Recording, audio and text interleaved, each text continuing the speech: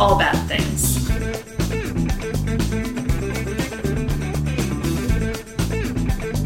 Tragedies, disasters. That's Bad things. trigger warning for everything possible. What? Hello. I'm David, I'm Rachel. and this is All Bad Things. Reverse edition. Once again, Reverse Edition and Chaos Edition, Chaos edition. considering what is happening outside the realm of this podcast. Before we get into that, Mm-hmm. what should we remember to remind people of? Know your exits? No, I literally just said it. Follow us Oh, that too. at All Bad Things Pod, I thought you Insta, were- Twitter, Facebook. Thought you were springing something new on me. No, allbadthingspod@gmail.com. To contact us with research, hint, hint, hint.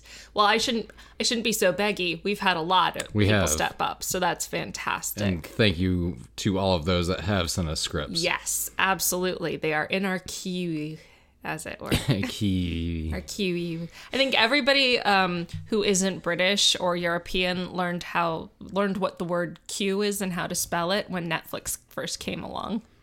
Yeah, you're probably right. Yeah. Not sure I would have known how to use that in context. I would have been like Q-U-E-E? Kiwi? Kiwi? Anyway. Follow us on all those things. Yes. So yeah, the world's an interesting place. It is. Very much so at the moment. Yeah. And here in North Carolina, on top of everything, it is the yellowing. The yellowing is upon us. It's true. Like 3 or 4 weeks early. Yes. Pollen season has set in. Thanks, Obama. But so what's super fun is that now everybody has allergies at a time when everybody's on the lookout for respiratory distress. In this So- in this area of the country anyway. Yes, exactly. Yeah, the same pollen thing is not happening in New York State. No, and it varies by region, It does. obviously, yeah. But our trees really love to have sex here in this area, and they spread their Pollen. sex all over the place. You're being weird now. This is just Well, making I mean, it all that's- weird and gross. That is kind of that is what they're doing. Okay, but that's just gross. It's called pollen. We don't have to talk about tree sex. They spread their yellow semen all over the place. Oh, why'd you have to go there? Ugh, you're gross sometimes. Sorry. You're gross. Ooh. Sorry. Did kids in your class back in the day ever say, ooh, grody? No, it was by the time I was in grade school, it was gag me with a spoon. Let's see if we can come up with all the old slang. No. Old slang. Old That's my childhood. That's not old. Well, how old are you? Middle-aged? 27. Well, I'm glad I married a younger man. Plus 16. So, in these, the way I've been putting it to my clients in email is I've been like, oh, hope you're doing well in these odd times. Try not to use any charged language in any way. But obviously a lot of small businesses are struggling right now, I know, because A lot of businesses, period. businesses, period. Yes, not the big ones. The big ones No. are doing just fine. Oh, the big ones are exempt. We found that out yesterday. They're exempt from struggling. So, Yeah. But a lot of local businesses, especially like restaurants, food service, and all of their employees and everything are really struggling right now. And that goes to just about any independent creator too, including our pod friends. yes. So And that cuts all across the country as well. Absolutely. It's not just it cuts where all we across live. the world. Well, actually, yeah, Yes, you're right. This is not a US thing. This is a worldwide thing. So hence the pandemic moniker. Oh yeah, we're talking about COVID-19 in case anybody's listening like 3 years from now. They're like, wait, what are they talking about? I forgot. I'm pretty sure 3 years from now, people will remember this moment. Yes, but they may not put into context what we're talking about just from hints. That's true. I don't know. At any rate. But I'm giving them the benefit of the doubt. Okay. Well, so as we've mentioned before, people have asked us before, like, do you have a Patreon? We'd like to support you or whatever. And that's all very sweet. We don't do ads. We don't have a Patreon. And that's because we're lucky and privileged and totally able to do this as a hobby. 100%. We just pay for the little hosting fees, and I shouldn't say little, because for a lot of independent pod creators, it's a little bit of a bill. For us, like I said, we're very privileged, very lucky. So we very much enjoy putting this out as completely free content. But we have Absolutely. We have encouraged people in the past, if you want to support us, go ahead and donate to a worthy charity. Well, we like to suggest that if you would like to support us now, that you consider supporting one of our pod friends. And so we're going to give some shout outs and some people who have opportunities, well, first of all, that you should listen to, and then consider also giving some money to through Patreon, because most of them have Patreons. So gonna call out a couple of our listeners who started their own disaster pods. Our friends Michelle and Mel at the Cornfield Meet. They do have a Patreon. Yes, they do. Yep. So listen, subscribe, rate, but only highly. If you give them a 1-star review, I will hunt you down. That goes for all these people. You hear me?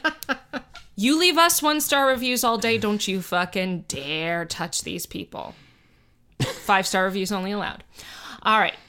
Also, our listener and friend Michael from Channel of Catastrophe. He doesn't have a Patreon that I could find, but absolutely rate, review, subscribe. Disaster Area. Our friend Jennifer. Yep. Great pod. Also does have a Patreon. Moving slightly away from disasters, more into true crime, Murder Under the Midnight Sun. Our friend Ariel. What's super fun about Ariel is, so she's from Alaska. She does Alaskan murders and true crime. She just recently moved to Palm Springs. Wow. Yeah. That's right. I thought, yeah. Yeah. And it's like made a world of difference for her. Yeah. Because, yeah. Geez, I'm less depressed. I don't live in Alaska anymore. Which is why I moved from upstate New York. The pictures she shared are gorgeous. Palm Springs looks absolutely beautiful. And she also does have a Patreon. Also, of course, our girls, Rachel and Rebecca from Yours and Murder. Rachel has been on the pod before. She co-hosted the Death Star Wars episode. That was Yep. our first. Pretty sure it was our first mashup. Yes, our first mashup and our first non-disaster. Like, it was a little tongue-in-cheek episode before we did our full-blown Miracle Soats, I think. Also, shouting out a couple pods I like that are a little more indie. Corpus Delecti with Jen and Lindsay. They have a Patreon. And Moms in Murder with Mandy and Melissa. They have a Patreon as well. Moms in Murder with Mandy and Melissa. I just realized that. It's quite an alliteration. They're very funny in, like, the most adorable, I've listened to dorky both mom, of them. cute way. They both sound like moms. They do sound like moms, but in a totes adorbs way. Yes. In a very totes much adorbs so. fun way. Yes, absolutely. Also, shout out to our listener and friend Zach and his blogs that he has. My Heavy Metal Journey, right, is one, and Pig Spin Sports. You put pig skins, but Did it's I? Pig Spins. Oh, that's right. I have not read your Pig Spin Sports. Actually, you know what? I think I saw a tweet or something like that. Okay. But anyway, I have read a couple of the My Heavy Metal Journey. The one about the top 10 albums of all time, according to Rolling Stone, is fucking hilarious because he points out the obvious, like, so the Beatles have 4 albums in the top 10 and Bob Dylan has 2.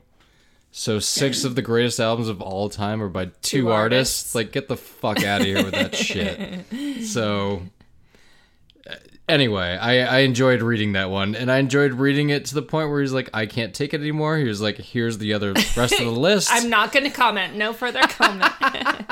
But Zach's knowledge of metal music is deep. It's very encyclopedic. Yes, basically. It is. And talking about Zach made me think of our friend Akshay, who is also very much a metal fan.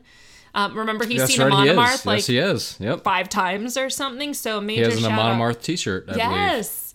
To our friend Akshay. I was really looking forward to meeting up with Akshay in the UK this May. That hopefully trip's in the not gonna fall. happen, but yeah, in the future I will be going to the UK, and I'm looking forward to meeting in person Akshay. I don't think he's currently doing any new episodes of Blood on the Rocks, but he does have his back catalog, and I'm trying to convince him that he should go into map making, like So do the art pieces. Cartography? Yep. Exactly. He's a very talented artist. He is. I've seen some of his For maps on maps, yeah. Twitter, and yes.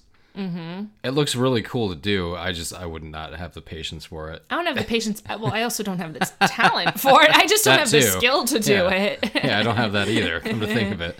Yeah, but they're pretty cool. And then also a shout out to our listener, Alex, who I tried to get onto our... I hope for she's some okay. reason, I could not get into our All Bad Things, like messages. Something weird happened with the app. I don't know. At any rate, Alex, we are 100% here if you need us. And that goes for everybody. By That the goes for by, everybody. Yes. we're here. So, we're like I said, we're a couple of the lucky ones. And I want to reiterate what we touched on last week. Like, if you need a pizza order, if you need food, whatever, we have. I have all the fun food apps, Yes. Grubhub and all the pizza, the Domino's, the Domino's. The Domino's. Which, as far as chain pizza goes, to me personally, that's the best one. Okay. I'll take something else over it, but if you need something, please reach out to us. We're here. Do not be afraid that we will judge, because we will not, and we would never. That's exactly right. That's exactly right. So we've been getting a lot of positive feedback about our 1-star review corner. Is this the thing you wouldn't show me? So I went to look up more 1-star reviews that we've gotten recently. Okay. Here's the thing. We haven't Okay, good. since we last recorded, We haven't in got- the last week. which is a record for us. You know what we got? What did we get? 3 5-star reviews. Nice. Let's do it. Yes, because our listeners are amazing, and they know that the best way to drag the 1 stars is to prove them to be fucking idiots by giving us 5 stars. So yes. Did I print them all out? Let's see. Did you? Yes. Doth you? Okay. Sorry. Doth you print them all Literally out? printed out the screenshots. I don't know why I I was did wondering what that was. that. All right. This one, I Uh-oh. can't read the user. Oh, It's no. split over 2 pages. Avery's parents. Avery's? Oh, you're probably right. I'm sorry. But it's Averie instead of EY, so I guess that's why I Yeah, thought I mean, Avery, yeah. but- You know what I think of when I think of the word Avery? The labels. I think of a small boy that grew up like in a rich household. Avery! Yes. No, I think of the labels. Okay. Avery labels. I don't know what that is. It's a label brand. Okay. It's a label. I'll take your word for it. So this one is called One of My Go-To Podcasts, and it's short and sweet. Keep up the good work. I listen all the time while I'm working. Nice. Thank you, Avery's Nice. parents, or Avery's. Avery's or ovaries, if you misspelled it. This one, Ovaries parents would actually make sense. no, it wouldn't. I know. What a derogatory nickname to call your daughter. Hey, Ovaries. Can you imagine? I could actually. There's some really Dickhead mean people parents, out there. Yes. Maybe that's what, because parents are already starting to lose their minds over having their kids with them all the time. Yeah. No. Anyway, this one's called Very Entertaining and Informative from What You Oh. Leave Behind, which I know is one of our loyal listeners because I know that username. The funny thing is I know a lot of people by their usernames, but then I can't remember who they are. I can't remember if they're ovaries or Avery's or. And this says, I love all bad things. The topics range from famous to obscure and funny to horrifying. They take the content seriously and, in my opinion, inject the right amount of levity to otherwise crazy, depressing topics. The hosts do their homework and are listener-centric. Oh, thank you very much. Sweet. Love that. And then this one, this is the one that drags our 1 stars, and I love it. This is from Kabichu. Or Kabichu? Anyway. Pikachu? This is the title. Too much banter makes this awesome. I love it. I love it. I love the ongoing banter between Rachel and David. Okay, so first of all, they called us by our proper names and not the female host and the male host. The female host and the dude? These are our people. This is not Actually, the maybe asshole. we should change it to the female host and the dude. No. Okay. I love the ongoing banter between Rachel and David, and I love hearing Rachel drag the 1-star reviews about how much people hate the banter. The research that goes into this podcast is amazing, and if I ever get the time, I'm in the accounting field too, I'll be happy to submit a script and research for tax season. Not during tax season, though, obviously. No, not during. We understand. No. You're an accountant. We get it. Once it's done, once it hits April 16th, we expect that script in the mail. Keep up the banter because you guys are awesome and it gives me something to look forward to every Monday. I just thought that it was the best thing ever. We've been doing our 1-star review corner and everybody loves it. And our listeners' response was, hey, let's shower them with 5 stars. Fuck off. So Well, it was nice. fuck off to the 1-star reviewers, Yeah, rather. Not exactly. to us. No. Thankfully. No, very, very kind. And you guys, remember all our 1-star people? They're fucking assholes. You guys are fucking awesome. Fucking awesome people. And we love you. So, Mwah. We're not oh, done oh, yet. I'm sorry. Oh, okay. Go ahead. This is a long intro. You guys said you love our banter, so here you go. Well, that last reviewer said. They speak for everybody.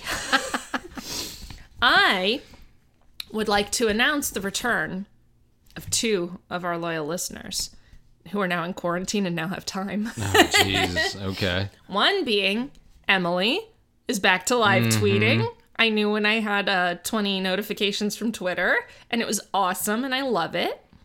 And also, we got an email from Sarah Q. Oh, Our really? Orthodox Jew from NYU. So Sarah spoke up when I was talking about Ecclesiastes.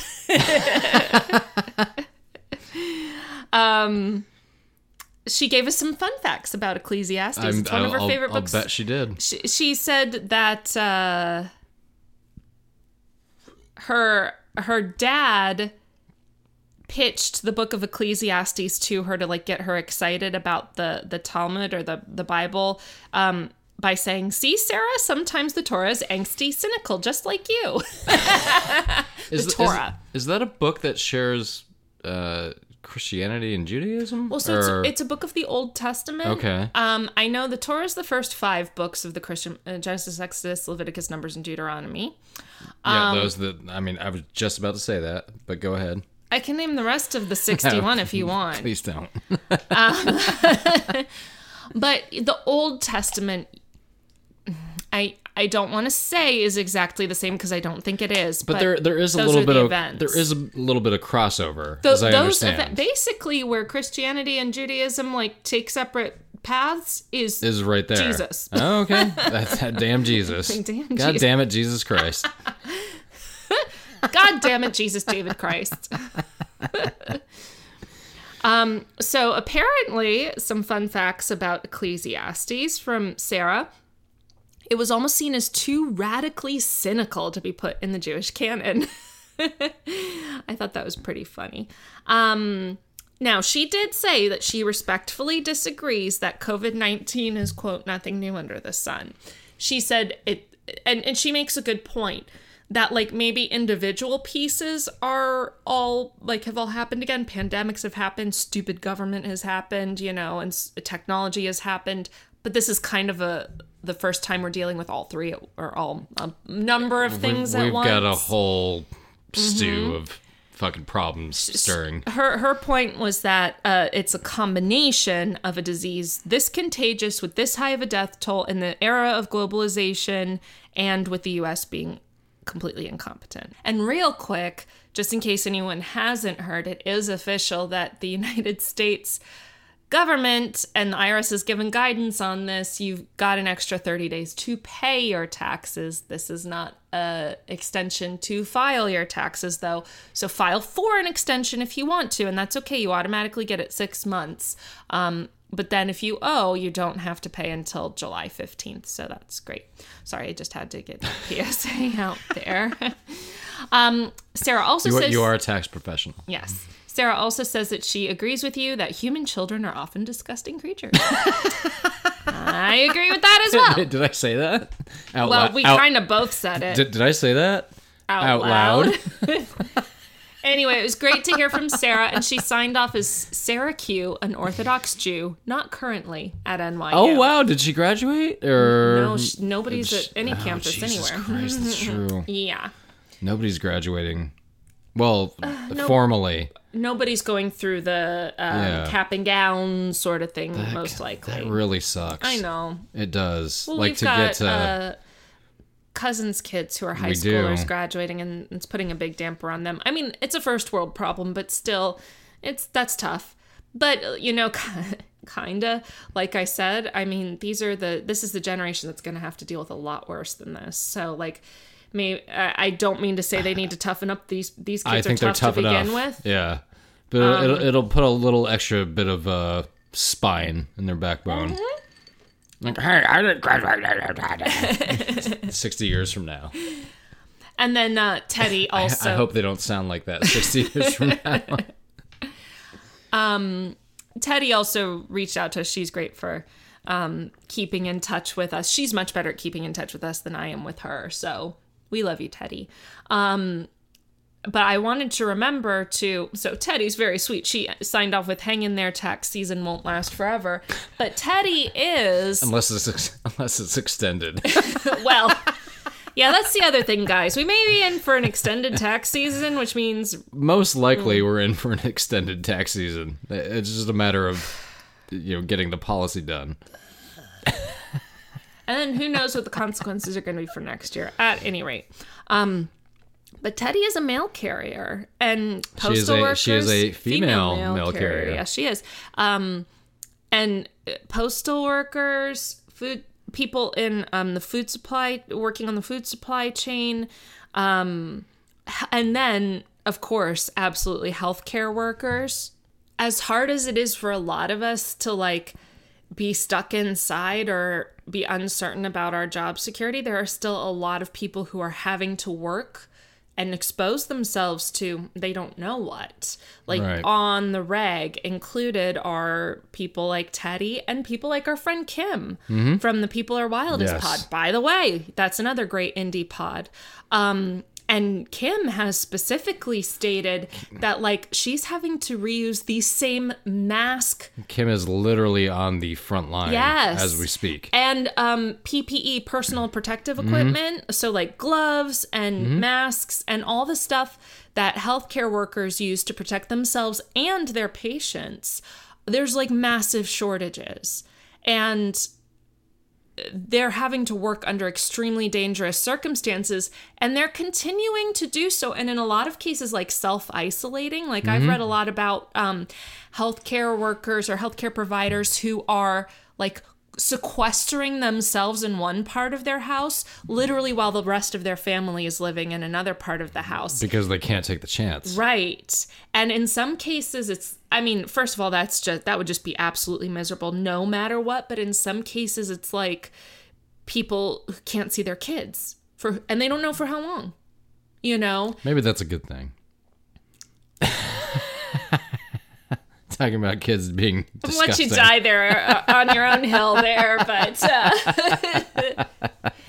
so Sorry about people that have kids, but I'm right. So there's a lot of people doing a lot of really selfless work. Yes. And, we're seeing who the true heroes are. Well, I think in this instance, what's going on, the true heroes, I think, are obviously the frontline people deserve a lot of credit, but I honestly think the American people as a whole, the majority of us, realize what's happening. and realize that we're in this together and we have to stick together and we have to help each other out. So I think I honestly think something really good is going to come out of this. I think something really good can come out of Can, this. for sure. And I really just hope it does. Yes. I really hope it does. And we can all help that happen by being part of the good that comes out of Yes. it, you know, especially an increased sense of community, being there for each other. Even when we can't physically be there for each Right. other, we can still be there to support each other. And I mean, I feel like there's a decent chance that, like, if we're good about this and we remember this, that we can keep sort of the spirit of community going. I have faith that we're gonna pull through and get through this and move on to better things. Election wise, I don't know, But here's the thing, like, the government will always be the government, right? But the people but in what are form? the citizenry is what a country is. Yes, And that, I think people realize that now. yes, and if the citizens work hard enough and well, now that sounds like bootstrapping. if the citizenry, like, is truly watching out for each other, we'll be able to knock those fuckers down who are stopping us from helping each other. Yeah, it's not going to be easy No, it's not going to be easy at all. because we don't have the money, we don't have the voice that certain people do. We got the numbers. We though. do. That we do have. We have So massive numbers. And if we can all keep that in mind and help each other out, yeah, we can do some good stuff. absolutely. So that lasted a while. just a little bit. So Yes, topic. Good topic. we were thinking of what to do for this week's topic. This is a topic I meant to do a month ago on the Yeah, actual anniversary and kind of shelved it because I get lazy. Let's be honest. I was just like, I'm not arguing with you. I was love you, but I'm I was not just arguing like, hopefully with a listener will send in some research. you. You wouldn't want someone else to do the research on this. Not on this, but I yeah. was saying I hope somebody, to a not- listener, will send in research of anything else, Gotcha. whatever, so that I don't have to work when I'm not working, because that's right. Jesse agrees. Even Jesse knows. But given all that is going on, I figured, does anybody really want to talk about a tragedy when a lot of tragedies are going on in people's own lives? And I'm talking about people's grandparents, people's parents. There have already been, I think today the number got bumped up to over 200 deaths of this. In the And- U.S., you mean? Yes, and the case number keeps literally yeah. going up by the hour. And we'll never know the true number of cases or deaths. This And is we're gonna be recording this on March 19th. 19th. Okay. Yeah, 2 days ago it was like, oh, it's like 4,700. Today it's over 9,000 last night. Last What are thing you I talking saw. about? The cases. cases in the U.S.? Yes. Okay. Yeah, it just... Again, and that's just the U.S. Remember, this Mm-hmm. has been way worse in other places. We're heading there. Yes. We're not there yet, but Well, we're literally following the same trajectory as Italy. And things aren't going great for them either at the moment. nothing is so- going great for anybody. It is not. So, all we need is a miracle. All we need is Mike and the Mechanics. All we need Or is what we need is the Miracle on Ice. yay. This is a feel-good one, folks. So, for all of my fellow non-hockey fans, this You're not is... a fellow non-hockey fan. That's true. I'm just saying, like, people... For those of you who aren't your people. Yes. Okay. Take a Jesse. step back. I don't know what's wrong with him all of a sudden. He wants to get in the closet. I guess so. Take a step back. Take a deep breath. Let's all go back to 1980. 1980. And as you know, decades cross over, so 1980 is still the 1970s. Basically. And this is very early on in 1980. This is in February. So the decade had just changed over. People needed something. And 19 college kids gave the American public something. This is the Miracle on Ice. This is a good one. So the Miracle on Ice, that is famously known today, was a 1980 Winter Olympics semifinal. We'll get into that. Oh, that's right. Yes, this was not the to win. It's not the gold medal game. Yeah. It was a semifinal ice hockey game played between the United States and the Soviet Union. The game took place on February 22nd, 1980 in Lake Placid, New York, which was hosting its second Winter Olympic Games, the first of which occurred all the way back in 1932. Oh, wow. Okay, so it was the second, but not for like 48 years. The Olympics 40 years ago are so much different than it is today, but... Jesse. So in American parlance... Parlance? Parlance. You mean parlance? Parlance. I've always said parlance. I've already said parlance. Anyway. Maybe that's the French Canadian way It to might say be. it. Mon ami. The game is remembered as one of the greatest sporting events in history. I think very much it always ranks up there. You can't, when I get into especially the political background of this game, you can't top it. I mean, you really, you can't. That's not to get, and that's just leaving out between the two teams what the American team was facing against. Right. I'm talking strictly politically, this was always going to be remembered. So, having won the 1960 Winter Olympic ice hockey gold medal in Squaw Valley, California, which is where Lake Tahoe is, Oh, okay. the Americans had a small amount of success, but were mostly not regarded as a threat in the sport on the international stage until the 1980 Winter Olympics. Olympics? Olympics. In the 4 Winter Olympic Games between 1960 and 1980, the USA hockey team did not qualify for the medal round outside of a surprising, and quite honestly, I just discovered this, yesterday, silver medal finish at the 1972 Winter Olympic Games in Sapporo, Japan. I had no idea that the Americans... They respectably medaled. They had a silver medal. Yeah. I started writing, they did not qualify for the medal round in between that, and I Right. was like, well, I Just double I check. should check make your sure facts. that is correct. And came across this article on the 1972 team that finished with a silver medal, and I was like, I've never heard of this team. This is what you mentioned. Yeah. You kind of started talking about it, and I told you to not talk about it so that we could talk about it now. Yeah. Are you going to go into it a little? Not really, because, I mean, okay. it's... the circumstances out of how they wound up with that silver medal, it's not like it wasn't warranted, but it's Right. just, It's an interesting story to dive in on is. our own if we want to. Right. Okay. If you want to, on your own, research the 1972 U.S. Olympic hockey team. We should share the article that you shared privately, like on your own Facebook page. We should share that on our All Bad Things page. It was from the, I believe it was from the New York Post. Okay. So yeah, in between 1960 and 1980, the Americans somehow won a silver medal Okay. in 1972, but in all the other Winter Games, they were fucking terrible. So, the Soviet Union, on the other hand, Well, yeah. were regarded as the greatest team in international hockey at the time, and they had the receipts to back it up. That was for all you Gen Z listeners out there. That's so cute. The Soviet Red Army team, their official Red name. Army. Wow, really? These guys all Wait, served in the army. they were called the Red Army team? Yep. I always thought red was like a derogatory term and not a term actually used by communists about themselves. Oh no, it's I didn't know that. It's the Reds. It's a term for a reason. Huh. You know? There's a famous story, because we need more banter this episode.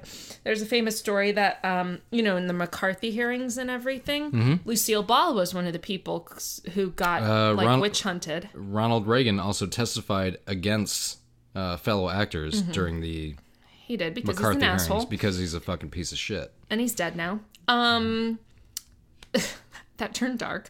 But Lucille Ball had been a registered Communist Party voter because her grandfather asked her to be, like a dying wish sort of a thing. She was very close to her grandparents. There were all sorts of fucked up things that happened during the Cold War era, and Well, but I would like to finish saying what I'm saying. sorry. That's okay. I'm just saying. I know. So, so there's a famous story. So she got kind of caught up in the McCarthy hearings a little bit. She, unlike a lot of people, sort of managed to weather it. Like, a lot of people's careers were ruined by Joseph McCarthy because Yes, he they was were. also an asshole who's now dead. But she managed to sort of make it through, and this was like right around the time I Love Lucy was starting, and Desi Arnaz was warming up the audience for a live show or live recording of I Love Lucy. You mean Desi Arnaz, the Cuban communist? They were very ahead of their time. They were showing a interracial couple, right? I can't believe they were doing this in the 1950s. Really? What? An interracial couple. Oh, I know. Yes. It's a lot more revolutionary than a lot of people would Yes. think. But he was warming The show up is the hilarious. Yes, it's literally the best show ever. He was warming up the audience and introduced Lucy, because everybody, gets introduced to the crowd and they applaud before they start recording. And they said, Desi Arnaz said, "And my favorite redhead, and that's the only thing that's red about her," Lucille Ball. Yeah. Oh. As like a little, middle finger to the McCarthy people. Okay, so the blinds did not match the carpet, apparently. Anyway. That's a weird joke. That's not what I said at all. I know it isn't. But You're getting weirdly innuendo-y. We're usually pretty good about not being innuendo-y. anyway, because I'm trying to stay on topic. You're not. Yes, I am. Go ahead. The Thank you. female host Thank will you. stop interrupting Yes. you. Thank you, female host. What did you just say? I said thank you, female host. That's not what I heard. Female host. Female host. Hey, what are you drinking tonight? I am drinking a international local beer. International. Go ahead. So, the Soviet Union, on the other hand, were regarded as the greatest team in international hockey at the time, and they had the receipts to back it up, as I had said before. The Soviet Red Army team won the gold medal for ice hockey in the Olympics in 1964, 1968, 1972, and 1976. 4 times before this. In other words, they were the 4-time defending champions. To give you an even better sense of just how good this team was, they would face a team of NHL All-Stars in the 1979 Challenge Cup and defeat them 2-1 in a 3-game series, winning the final game by a score of 6-0. Wow. So, the team a bunch of college kids would face just held the best players in the NHL, meaning the best professional players in the world. Well, yeah. Uh-huh. Just held them to a shutout. Wow. Good luck, boys. Yeah, right? Well, but that's the thing. The NHL is sort of the... At the time, it was mostly a league of Canadians. Okay. In 1980... At the time. Literally in There's a lot of 1980... Canadians now. Well, no, but in 1980, the NHL was pretty much strictly... I want to say 95% of the players in the league in the NHL at the time were Canadians. Wow. It was a North American league, but really a Canadian league. So. Well, and now it's very much an international. Oh, very much so. I want to say that there are 17 different countries represented in the NHL Those today. are probably all the countries that play hockey primarily. Yes. Yeah. Oh, yeah. They're all countries that get a winner, for damn sure. Brazil is not... I don't think there's a Brazilian player in the NHL. That would be so cute if it was like... And here's our... Well, it'd sort of be like the Jamaican bobsled team, right? It's like here's the Brazilian. Yeah. Now all you North American boys beat the shit out of them. Because that is exactly what the call would be, and I would take those orders seriously. Anyway. Topic, please. So now we are on to the 1980 Winter Olympics itself. So officially known as the 13th Olympic Winter Games, events took place in the small town of Lake Placid, New York. Something that really could not happen today, unfortunately. You couldn't have... Just because of the infrastructure? It's too big. The Olympics games are too themselves are... today, it's... there's too much media, there's too much everything. But at this time, it was still like... At this time, it was all amateurs. So it was... Isn't it still technically supposed to be amateurs? Technically supposed to be. But when NBA players can play in the Summer Olympics, like how amateur is it? And the Russian players they're all professionals too. Right. Yeah. So that line got skewed a little bit at that time, but for the most part, everybody participating were amateurs in their sport. True amateurs, yeah. So as I mentioned earlier, Lake Placid also hosted the 1932 Winter Olympic Games. The site was chosen for its state-of-the-art facilities and picturesque scenery, which is absolutely true. Lake Placid is about 75 miles south of where I grew up. And Is it indeed placid? Just like a beautiful, huge lake? It is. In the wintertime, it looks like a snow globe. And I'm not even kidding. It really does. So the site was chosen for its state-of-the-art facilities and picturesque scenery. And it was also chosen because Lake Placid, New York was the lone bidder for the games, with Vancouver, British Columbia, withdrawing its bid before a vote could be taken by the International Olympic Committee, or IOC. Why did nobody want to host them? I don't know. That's right. So they sort of won by default. Pretty much. Okay. Yeah. Poor Lake Placid. Yeah, Vancouver would later host... Not poor Lake Placid. One of the I greatest things in sports history happened here. Agreed. It's just sad that that's how they won. They didn't know that going in, but Right. but what they did know is that, we're hosting the Olympics in... And Vancouver was like, God damn it. Yeah. Vancouver would later host the 2010 Winter Olympic Games. Yeah, I was going to say, I remember them hosting not long ago, yeah. The American ice hockey team in 2010 finished with a silver medal, losing to Team Canada in double overtime. Very controversial finish. Well, that actually seems very fitting, that it would come down to the U.S. and Canada, and that Canada would win in Canada. They had much better players, and for whatever reason, they went into 4-on-4 in the overtime, and I'm like, Canada's going to win this. They have the better players. Can NHL players play in the Olympics? Well, they did for... I'll get into that a little bit. Okay. They did that for a stretch of Okay. Winter Olympics. As recent as the 2018 Winter Olympics, they did not. Okay. They went back to college players, amateur players. Okay. Well, not just college players, but like there's the Pretty much. lower league guys. Well, too, as right? far Or no? as Team USA is concerned, the players that played in 2018 were all college players. So not like ECHL or any of those guys. Okay. They would go on to that. This was their... That's another ECHL is still professional. They're getting paid. That's another, I mean, everybody's getting hit by not only the health but economic impacts of COVID and everything, but like I saw that the ECHL suspended the rest of their season. Yes, they obviously. They don't have but the money. Those are players who, the league doesn't have a ton of money, and those players don't have a ton Luckily of money. for them, they are under the NHL CBA. Okay. Yes, they are. So the NHL they is will helping cover. Okay, good. They will eventually get some relief. Okay. That only happened the last time they passed the CBA, which Mm-hmm. was when we had a partial lockout in 2013. Okay. The ECHL fell under the management umbrella of the NHL. Okay. Because they do feed AHL teams, do. and those AHL teams feed NHL teams. So So they're part of the food chain a They little are, bit. So yes. they have So offer some protection. they'll get some relief. Yeah. But it makes sense to suspend their seasons because Oh, well, of course. ECHL players that go to the NHL are few and way far between. Well, no, it makes sense to suspend their activities because of just you don't don't have- draw crowds. Or no, what I'm saying is don't draw crowds right now. Nobody should be going to a crowded that, event. and they mostly don't have the money to operate on that level anyway. So Fair enough, but it's for the best. Mm-hmm. I don't know if you heard, but apparently on like just about a week ago there.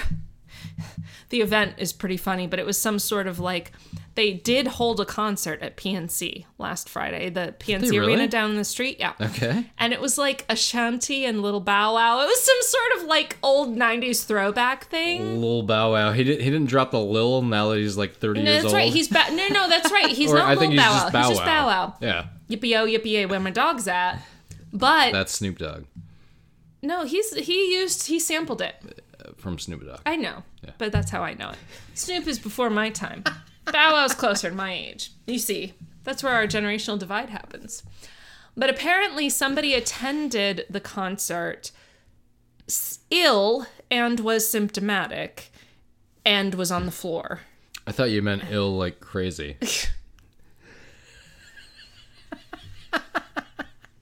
Showed symptoms of COVID-19, tested positive later for COVID-19, and now an unknown number of people at the PNC Arena were exposed to COVID-19.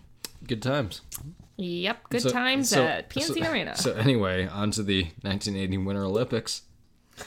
The 1980 Not the Games, Olympics, the 1980 Games showcase 37 different nations competing in 38 events across just 6 sports.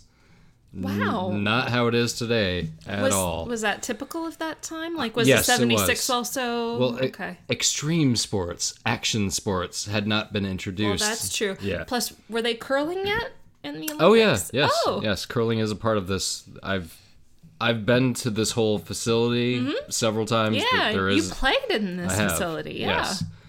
There are 2 curling arenas, I believe. At least in 1994 or 5 there were. It always makes me think of a couple years ago when we went to Chapel Hill for our little Valentine's staycation and we watched curling. It's the most fascinating sport of all time. And it was being hosted in Raleigh when we were watching it. Remember? It was being hosted at the Hurricanes practice facility. It Not was the Olympics, no. No, the curling. The curling was being held at where the Hurricanes. Wait, so the Olympics were taking place in one location, but the curling was taking... No. I'm saying the I mean, I know that there's like curling at the... I'm not sure what you're trying to tell me. What we were watching was taking place at the Olympics. Yes. Oh, you're talking about 2 years. Okay. Yeah. I'm thinking I of. said 2 years ago. I said 2018. I'm just thinking of when we were in Chapel Hill a couple No, of I weeks know. ago. I know that, yeah. Somehow watching curling, and it was literally taking That's our place in Raleigh. Valentine's Day There's something tradition. about there's something about curling. watching curling. It's actually a very fascinating sport. It is. It is. So East Germany. That's Yes, right. yes, Yeah. kids. There was a time when there was an East and West Germany. There was 2 Germanys. East Germany won the medal count with a total of 23, including 9 gold medals. Wait, which one is East was the communist Yes. side? Okay. Yep. The Soviet Union total of 22 medals. what now? The Soviet Union Okay. total of 22 medals overall and won the most gold medals with 10. And the host nation, United States, finished third in the medal count with a total of 12, including 6 gold. One of those 6 gold medals is the topic of our story today. So, a little blurb on Lake Placid, New York. It is Your neck of the woods. it is a gorgeous place, and the more I researched this today, the more I thought I haven't been there since I was 17. Wow. It's been way too long. Is it like a resort area in the summer? It kind of is. Okay. And it's also Is it a winter sports area too? Yes. Okay. The facilities I'm talking about in this story are now used as a training facility. Gotcha. They're never going to host a Winter Olympics no, again. I It's gotcha. too small. Is it in the Adirondacks? Yes. Okay. Yep. So they can do skiing and stuff. Is it a ski destination? Okay. Big time. Gotcha. Yeah. Whiteface Mountain is there, which is literally Sounds racist, but I get it. I don't think they meant it that way. But it's literally, Whiteface Mountain is literally, if you ski down that thing, professional skiers also did that. So. It's like a Black Diamond or whatever the Oh yeah. Oh yeah. I don't ski. I don't know. I don't do winter sports. I skied very rarely, and I kind of regret that, but I was too busy literally playing hockey when I was growing up. So Skiing's overrated. I feel it's like not. that. It's fun. I feel that will be a controversial statement for our listeners, but to me, skiing is overrated. Overrated. I have a traumatic memory from the 5th grade in skiing. Mainly that they didn't give me any poles, and I feel that was highly irresponsible. Put on your bootstraps. Just go down the hill. I did. Go down the bunny hill, which is what you were doing. It sucked so fucking bad. It was literally the worst. It was a traumatizing childhood experience. So on to Lake Placid. You already said that. I am. I did. This episode is so ripe for 1-star reviews. Yes. Please don't judge us by this one. These are trying times, friends. They are.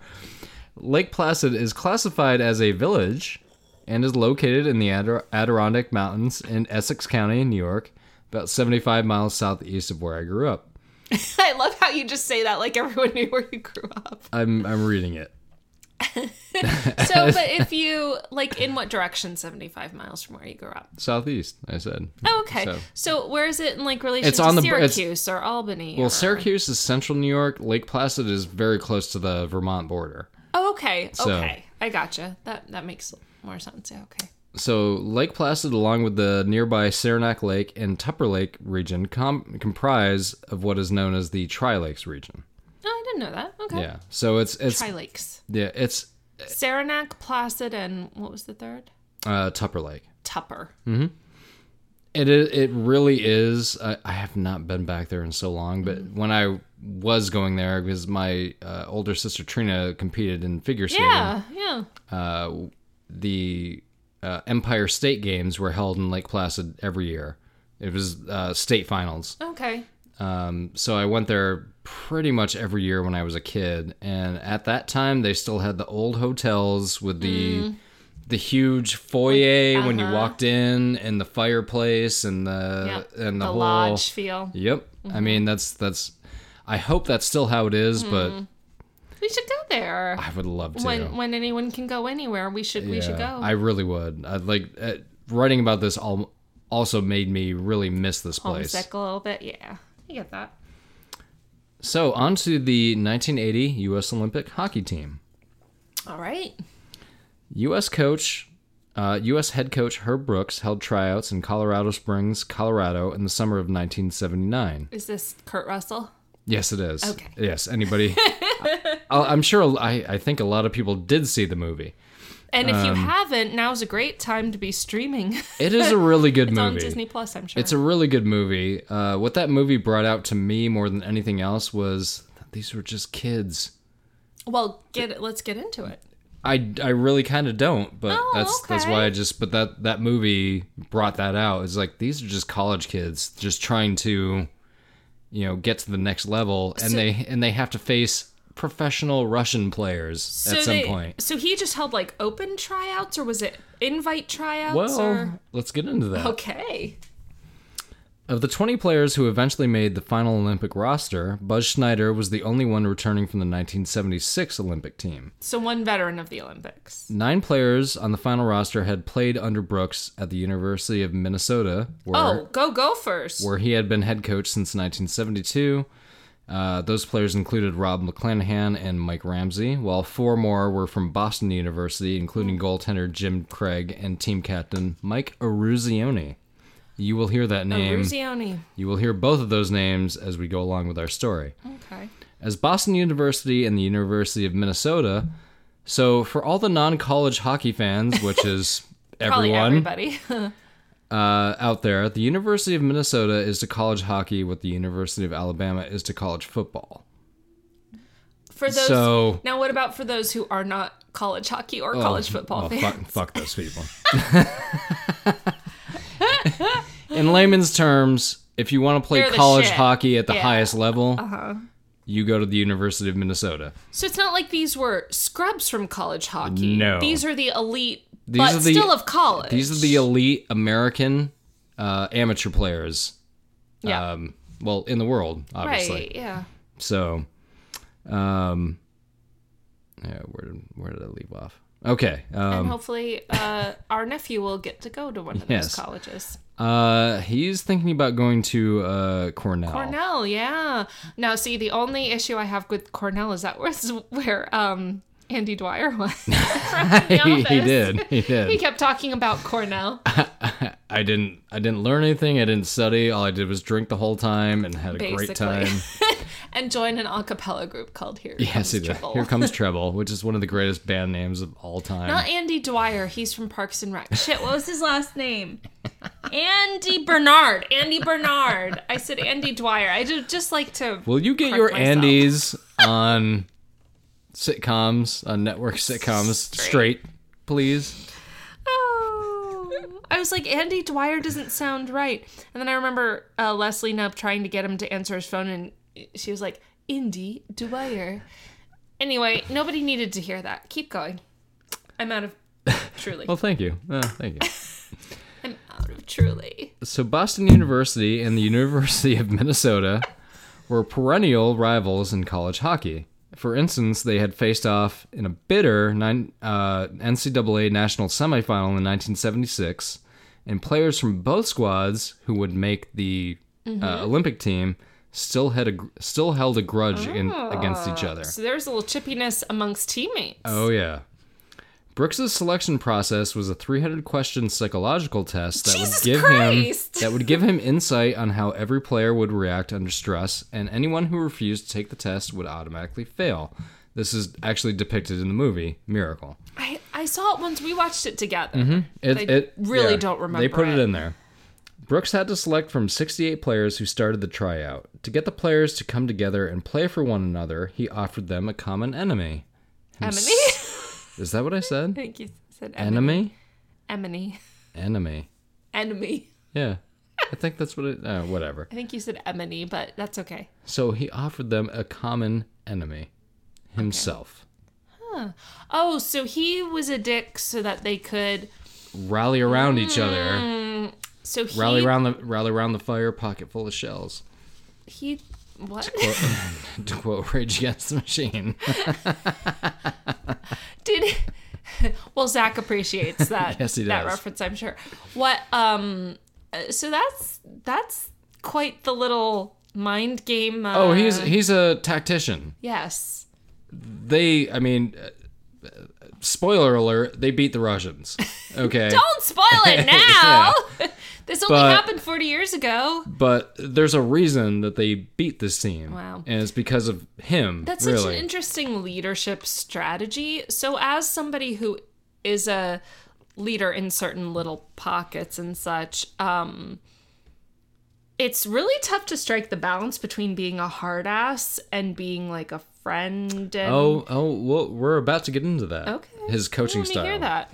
So, the average age of the U.S. team was 21 years old. Oh, babies. Making it the youngest team in U.S. history to play in the Olympics, in addition to being the youngest team in the 1980 Olympic tournament. So of all the teams, in general, they're kids.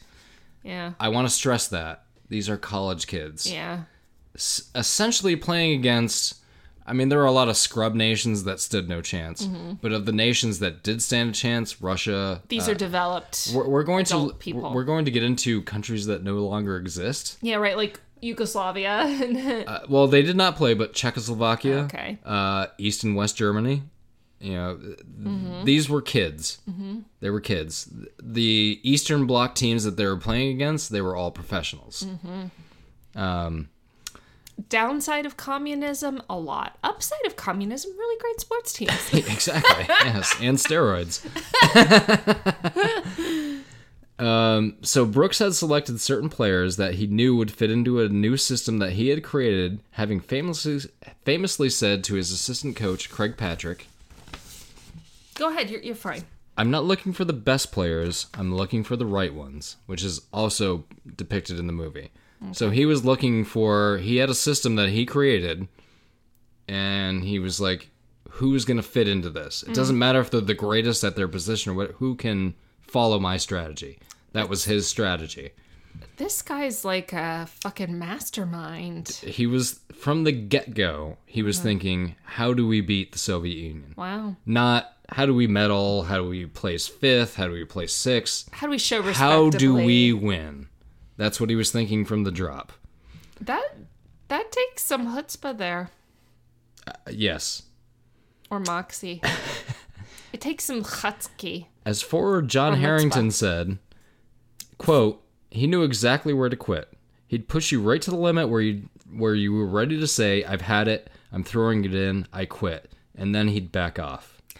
There's something to be said about knowing when you've pushed right before you push somebody too far.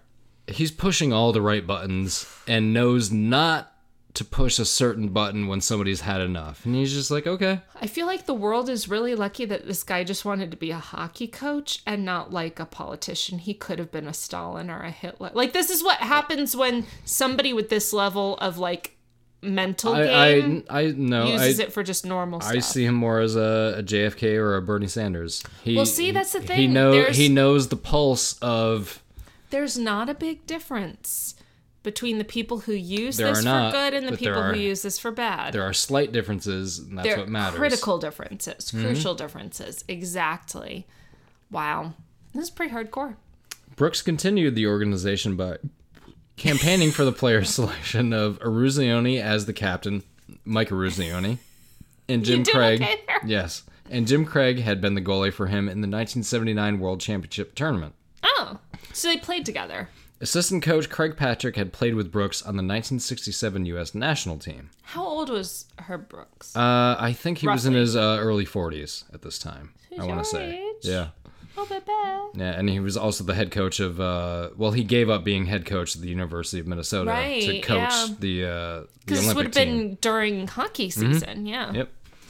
The Soviet and American teams were natural rivals due to decades-old Cold War. Due to the decades-old Cold War, which was in full swing at the time. Jeez, no kidding. In addition, President Jimmy Carter was at the time considering a U.S. boycott of the 1980 Summer Olympic Games to be held in Moscow Oh, jeez. in protest of the December 1979 Soviet invasion of Afghanistan. Oh, God. On February 9th, 1980, the same day the American and Soviet teams met in an exhibition game in New York City, U.S. Secretary of State Cyrus Vance denounced the impending Moscow Games at an IOC meeting. President Carter eventually decided in favor of the boycott, which led to the Soviet Union boycotting the 1984 Olympic Summer Games in Los Angeles. So, Wow, so everybody's just boycotting everybody. Well, and at the time, the Soviets are trying to decide, are we going to play the Winter Games? That's true, because so they're boycotting summer. Like, everybody's boycotting each other's Summer Olympics. But then they're like, well, But that's pretty so much, weird. well, things were already in motion for the 1980 Winter Games, which is why the Soviets didn't. They're like, we've already We've already trained our we already people, have all these like- resources. We've already spent the money on this, and And that. I bet you the other part is we can humiliate them, so let's just go ahead with it. Oh, we'll get into that. All right. So yes, the Soviets boycotted the 1984 Olympic Games in Los Angeles, while we boycotted the 1980 Summer Games in Moscow. Sounds about right. So tit for tat, which is Yep. I mean, if you want a simple way of summing up the Cold War, that's exactly what it was. Or tit for tit, as Dwight Schrute said. Or just a dick showing contest. Yeah. Like, I'll show you mine if you show me yours. Oh, yours is a half an inch longer? Okay, You're we'll being back off. unusually vulgar this episode. I'm just saying that's how men, old school men at the time, were running both nations. So that's exactly how they saw it. This is what happens when This is what hetero happens. white guys This is what running happens. the world. This is what happens when egotistical people in general It's true. are fair controlling enough, yeah. everything, and at this time especially, this is what happens when egotistical men are controlling nations. So it's literally the Cold War. I mean, you can sum it up as, like I said before, a dick showing contest. Yeah, it's really Nothing. everybody digging in their heels and for no good reason. Yeah. Yep. So now we're on to exhibition play. So That's now we have right, because that I kind of remember that in the movie. now we have what is going to happen in 1980. But these teams, especially the American team, they need to come together and they need to play other teams on an Games, international level yeah, in preparation for going to the Olympics. Yeah, that's interesting because, like, yeah, what is the in individual sports? It's pretty easy to figure out the prep for, like, if you're a gymnast going to the Olympics or if you're a figure skater. You're against yourself. You're running your routines constantly, and you can do that anytime. If you're in a team sport, that's another you story. have to play other teams. Yeah. So in September 1979, before the Olympics, the American team started exhibition play. They played a total of 61 games in 5 months against teams from Europe and the United States. They also played against, like, college all-stars and stuff like that. Through these games, Brooks instilled a European style of play in his team, emphasizing wide-open play with sufficient body contact. He believed it would be the only way for the Americans to compete with the Soviets. What does that mean? I'm about to get into that. So thank you. I have here in parentheses mentioned the difference between the European and North American styles of play at the time. At the time, I got you. This is a historic context. Yes. So at the time, when I was growing up, we very much felt the effects of this. I was a little kid growing up in the They 80s. transitioned you, sort of? Okay. Yes, the style of play Okay. transitioned. In North America? Yes. Okay. What we mean, what I mean, what they mean, what everybody means by the European style of play. Think of a left winger.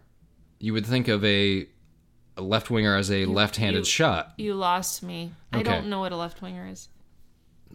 Left Think more center. Give me more abstract. Like picture. You've been to games. I have, but I don't know who the people. I know them by name. I don't know them by position. Okay, I'll put it to you this way. In modern parlance, in Carolina Hurricanes parlance, our starting line right now is Sebastian Aho at center, Svechnikov? Teuvo Teravainen at left wing, and Svechnikov at right wing. Do you have to be left-handed and right-handed to play left wing and right Well, wing? that's what I'm about to get into. Okay. Teravainen is a right-handed shot playing on the left wing, which means Wait, left as they're facing, or as you look at them? facing forward, facing the goaltender. Look as if you're facing the goaltender. There's the goalie. You're a left-hand shot. No, you said Teravainen is a right-hand shot. Yeah, he is. He's playing on the right wing, and You said he was Svechnikov. playing on the left. No. And Svechnikov is a right winger with a left-hand shot. That means Goalie and Toom goalie. Okay. that means Your angles are right. exactly. Okay, I get that. If you are a right-handed shot coming down the right-hand side on a goalie, he knows that there's No, only but it's his left side. just let me just, Okay. just please don't interrupt. Like I'm trying to explain. If you're a right-handed shot coming down the ice, especially on the right wing, your options of where to shoot are very limited. And the goalie knows that. He knows that you can't beat him on the far side, most likely. But if you are a left-handed shot coming down the right wing, that means you can go across the ice. Your shooting options are much more wide open. That's what they mean by a European wide open style of play. I know, it's hard to... Zach, please help me.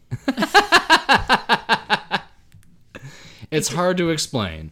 I didn't interrupt you. But your shooting options, and I played left wing for a little bit as a right-handed shot. Your shooting options are much more wide open because Of your angles. exactly. It's all an angles game. Exactly. So what changed between the old way of doing it and the new way of doing it? This did. The European style of play Okay. was we're going to be all over the place. Gotcha. While as the North old American style was just up and down the ice, shoot, get a rebound if you can. And nothing fancy. Exactly. Oh, okay. Yes. Okay, I get that.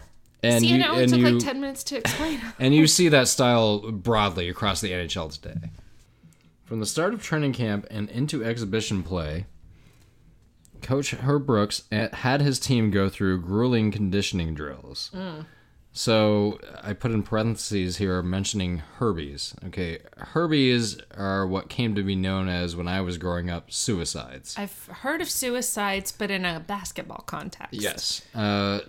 Just to give a little breakdown, I don't expect everyone to understand this. Okay, there are lines on the ice in Much like on a hockey. basketball court. The red line at each end represents where the net is. Okay. Okay, that's 200 feet. Between those two red lines, each goal. Okay. Yes. So you would, and this usually happened at the end of practice, Oh, God. and it sucked a lot. You would have to skate from red line to red line. Okay. So now you're back on your original red line. Gotcha. Then to the opposing blue line and back, then to center ice and back. So then everything to is the- a little closer. Each Eventu- time, but eventually. Yeah. I've seen guys throw up You've told me that, yeah. doing that. Just because of the exertion level. Yes. Yeah. It's Brutal. Trust me, it's something you don't want to do. Yeah. I feel like I've, like, at least once in gym as a kid, I ran suicides. It's the same concept, just on a basketball court. Yeah, kind of. Yes, very, very much so. Yeah, it's Terrible name. Hopefully they've changed it by now, but yeah. They probably have, and the players on this team nicknamed it Herbies Right, because of, after the coach. yeah, him. Yeah. So, on September 17th, 1979, the team played to a 3-3 tie in Norway, and an angry Brooks had his team do conditioning drills after the game. Oh, I remember this in the movie. It is in the movie. And after a while, arena custodians turned the lights off, and the conditioning drills continued in the dark. Oh, God. Near the end of the exhibition season, Brooks, because of subpar play, threatened to cut team captain Micah Ruzioni from the team and replace starting goalie Jim Craig with Steve Januzak to send a message to the team. Message received. Yeah, that's a fucking dark message. In their last exhibition game against the Soviets at Madison Square Garden on Saturday, February 9th, 1980, the Americans were crushed 10-3. Ooh, that's brutal. Soviet head coach Viktor Tikhonov later said that this victory, quote, turned out to be a very big problem by causing the Soviets to underestimate the American team. Yep. The game was also costly for the Americans off ice as defenseman Jack O'Callahan, widely regarded the team's best defenseman, pulled a ligament in his, Ligament, in okay. his knee. Thank you. A ligament? Ligament. Ligament? Let's be honest. We're all drinking a lot right now, so Ligament. it's okay. Ligament is a tough word to say. Ligament? Ligament, thank you. He pulled a ligament in his knee. However, Brooks kept O'Callahan on the roster. O'Callahan eventually returned for the game against the Soviets, playing limited minutes. But we're not even Okay, yeah. we're not even close to that yet. So now They're warming up basically right now, yeah. Right. So now we're into the Olympics. We're into Olympic group play. What is group play? Well, let's get into that. Okay. The 1980 Winter Olympic ice hockey competition featured a total of 12 nations in 2 separate 6-team groups. Brackets, essentially. Each team would play a total of 5 games within their group. So they're not playing the other group at all. Okay. Until they're the all medal. playing each other. Okay. Until the medal round. With the top 2 teams in each group going on to play in the medal round. The blue division consisted of the United States, Sweden, Romania, a country that doesn't exist anymore. Yeah, it does. No, it doesn't. Yeah, Romania's still around, yeah. Oh, I thought it was part of the Czech Republic. No. Oh, okay. No, Romania's Romania. They've good. had a lot of shit happen, but they're Romania. Very nice. West Germany, which definitely does not exist anymore. No, that's correct. Norway and Czechoslovakia, which also does not exist anymore. Should we very greatly insist that it's like a non-existent country to make people give us 1-star reviews about our geography flaws? I feel bad for thinking that Romania was not a country anymore, but I mean, anyway. now you're making me rethink it. But my sister went there 10 years ago. We will go on. The red division. I'm going to look it up while you're talking about the red division. So we have the blue and the red division. The red division consisted of the Soviet Union, Canada, Finland, Poland, the Netherlands, and Japan. Romania is a country. Nice. Good. Yeah, it was a total area of 397 square kilometers. I'd noticed the colors, though. In the game they played against the United States, they were wearing all, yellow, as I've always called it, but all gold. Okay. Like gold pants, gold From tops. the flag. Yeah. The games would take place at the Olympic Fieldhouse, now known as Herb Brooks Arena. When you played in it, was it called Herb Brooks? It was just the Olympic Village when I played there. What year was this that you played there? The last time I played there was 1994. What was the first time you played there? Probably as a mite. I'm thinking the mid 80s. Okay. Yeah, I played there a bunch of times. Yeah. Look at me, I'm awesome. It must have been a really cool experience, though. Well, like I think I mentioned this earlier, the results of this tournament hang high above, like it was something that American hockey players looked up to. Sure. It was like, they did it. Let's see what we can do. Mm-hmm. It was inspirational. Highly inspirational. Yes. Yeah. But where I grew up, because we grew up so close to the Canadian border, it was like, let's see what we can do. Let's see if we can beat the shit out of Canada. Canada's our friend. And I mean that figuratively and literally. Well, you hockey players, you're a violent people. So the games were held at the Olympic Fieldhouse, now known as Herb Brooks Arena, which held a capacity crowd of 8,000, and at Olympic Arena, which held a capacity crowd of 2,500. All medal round games were played in the larger Olympic that makes Fieldhouse. Coming into group play, the Americans were not favored to make the medal round, and experts had them finishing 6th overall. The favorites were the Soviets to win the gold, obviously, with Czechoslovakia and Sweden winning silver and bronze. They won. Soviet Union won the last 4. They last 4. are the no-brainers to win the gold. The odds-on favorite, as it were. Not even odd. I'm sure the Las Vegas line was, if you want this team to win, you're going to have to put up $100 to win. And you'll make out with $5. Right. Am I remembering right that your dad went to the 80 plus? I'll get into that. Okay. So, the United States, now we're in group play, game 1 of group play. Okay. So now we're in the Olympics. So This is the first game of the Olympics. And this is like some sort of ranked thing, not like if you lose you're out? It's a round robin between teams in your own group. So you're playing them all. Everybody's going to have to play each other. And best of, or there's like a ranked system? We'll get into that. So, as they would have it, the United States would face off against bronze medal favorite Sweden in game 1. Okay. The game was tied 1-1 going into the third period when Swedish player and future Philadelphia Flyer Thomas Eriksson scored 4 minutes and 45 seconds into the frame to take a 2-1 lead. With just 27 seconds left in the game, defenseman and future Montreal Canadian Colorado Rocky, yes, the Colorado Rockies were an NHL team at the time, not a baseball team. Right. St. Louis Blues and New York Rangers player He bopped around. Bill Baker scored on a slap shot to tie the game at 2, which turned out to be the final score. Wow. In group play. In group play, there is no overtime. A tie gives you 1 point, a win 2 points, and a loss yielding 0 points. So it's whoever has the most points after the in group play. That's how they're gonna rank everybody. That's how the standings are gonna be. Who has the most total points? The tie score against a team favored to win a medal was a huge confidence boost for the Americans, and they would ride that wave throughout the rest of group play. So now we're in group games 2 through 5. In Game 2 of group play, the U.S. team would face off against the favorite for the silver medal in Czechoslovakia.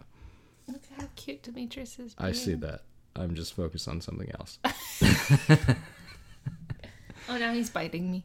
The Czechs were widely considered the second best team in international play, next to the Soviets, of course, which they had defeated several times in exhibition play leading up to the 1980 Olympic Games. So the Czechs were up there. They're still good. I mean, that's... Well, no, now they're the Czech Republic, correct? Yes. Okay. Mm-hmm.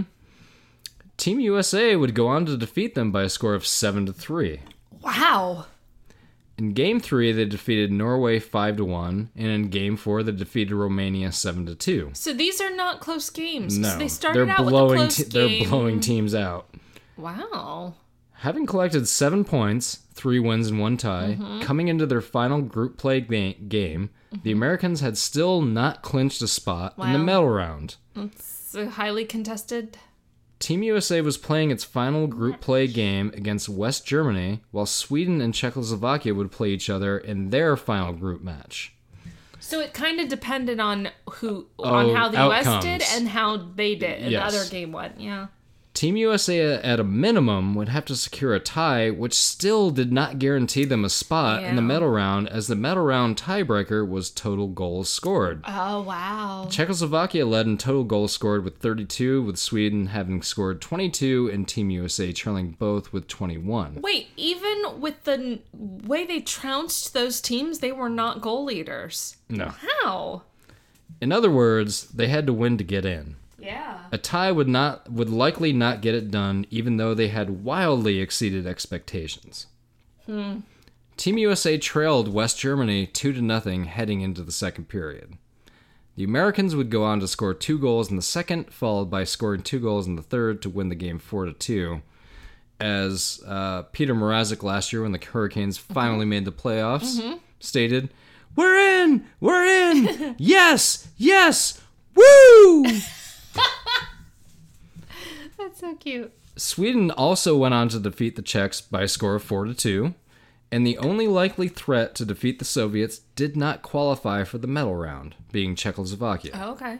Sweden would go on to play Finland in the gold medal semifinals, while the United States would go on to play the Soviet Union in the other gold medal semifinal matchup. And then whoever won each of those matches. Yeah. Shit just got real. She's got real. So let's back away from the sport of hockey for a second, and let's focus on the state of the Union, on America, in America. Should we try this again later? No, we shouldn't. We need to power through. It's too much comic gold for everybody. or 1-star review fodder. Yes, either or. That too. In America. Please feel warranted to leave a 1-star review for this one. We'll have fun next week with it. So, America on February 22nd, 1980, which was the day of the Miracle on Ice. The United States at the turn of the decade is an unfamiliar place to most of us. Many of you listening, not born yet, including my lovely wife and co-host Rachel. You know what, though? We have, I'm very proud of our 40-plus contingent, many of whom remember, or were around at this time, and some of whom remember it.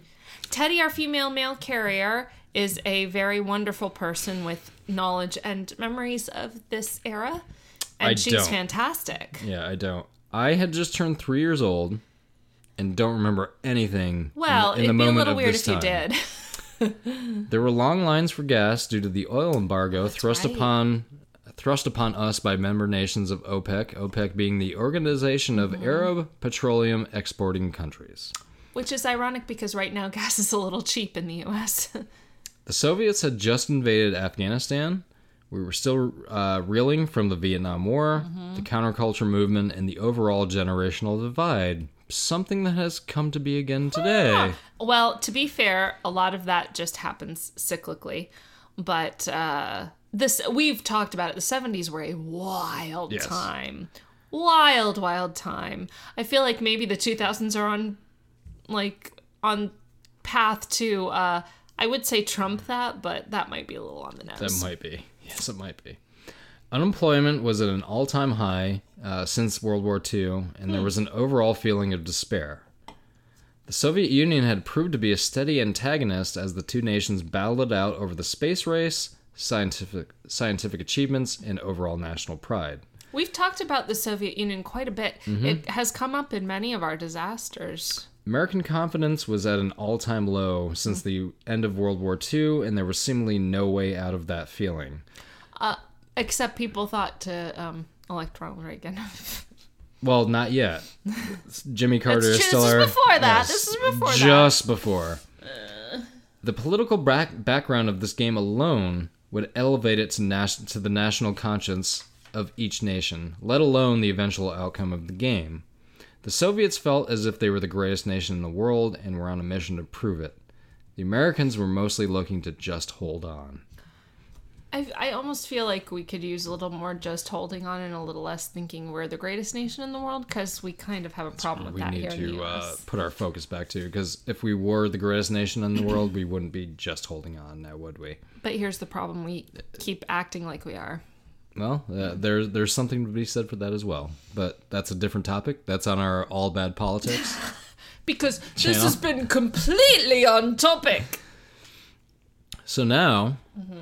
we have come to the miracle. The miracle. Given that the two teams were in separate groups and had drastically different expectations, the odds that the Americans would even play the Soviets were slim at best.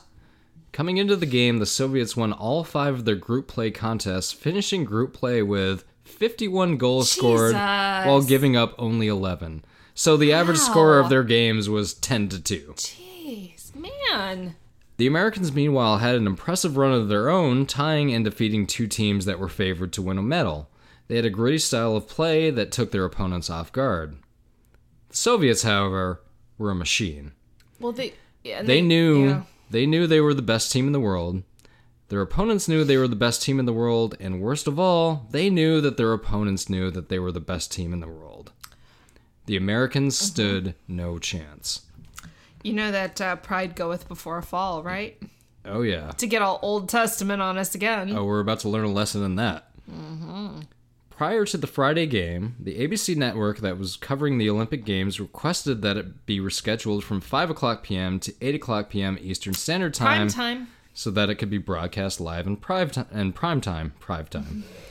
However, the IIHF, or the International Ice Hockey Federation, declined the request after the Soviets complained that it would cause the game to air at 4 a.m. Moscow time as opposed to 1 a.m. Okay, well, to be fair, they have a little bit of a point there. They do.